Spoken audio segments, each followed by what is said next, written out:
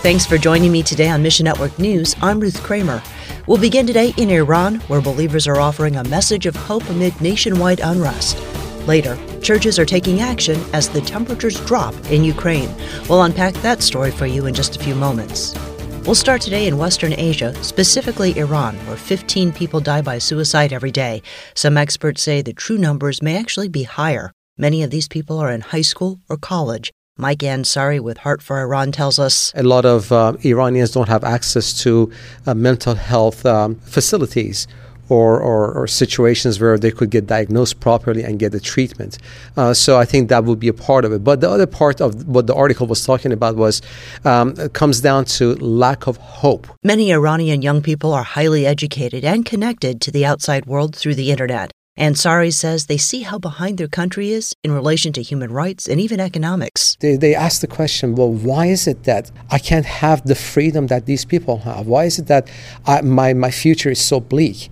Why is it that I cannot, as a woman, be able to enjoy certain civil liberties that other women have? The most simplest thing is they're being forced to have a hijab, to have a covering. Through social media, Heart for Iran is reaching young people throughout the country with the hope of Christ. If you're contemplating suicide, have you heard that there is hope?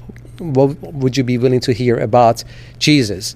And in many cases, they say, just tell me more. Elsewhere, in 2015 and 2016, extremists in Turkey planned attacks against 3 Christian leaders. Bruce Allen with FMI tells us. How did we find out about these attacks and why has it taken so long? Who spilled the beans about these attacks? Well, it was none other than the would-be perpetrator, a young man named Tolgahan. Intelligence agents and members of Turkey's military approached Tolgahan. They asked him to name his price for killing 3 Protestant church leaders in Malatya province. At that time, Tolgahan led the Grey Wolves, an ultra-nationalist youth organization. Who was the person to whom Tolgahan confessed? It was one of the 3 targets, a church leader named Vedat Sarin.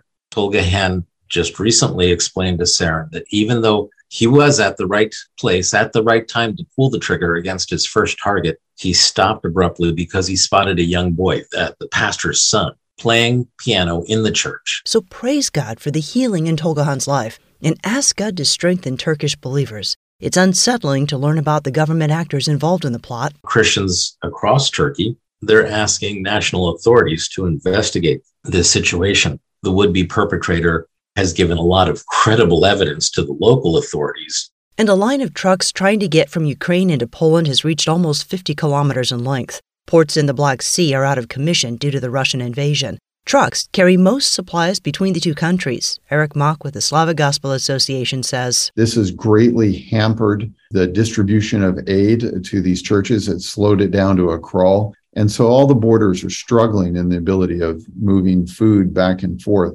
And so with winter coming, I'd ask your listeners to pray for the nearly 1/3 Ukrainians that are displaced from their homes. It's not obvious how they're going to be protected from the winter. Winter is coming soon, and there's no sign of Russia giving up its military goals.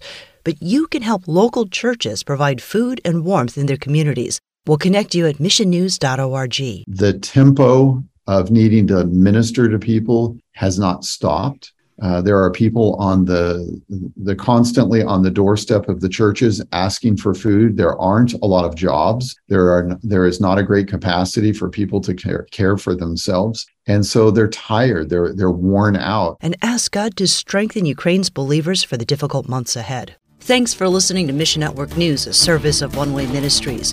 We're listener-supported by people just like you. So by giving to Mission Network News, you enable us to keep the stories of God's kingdom coming. So join us here on Facebook, Twitter, or Instagram. You can also find us on Alexa, iTunes, or TWR360.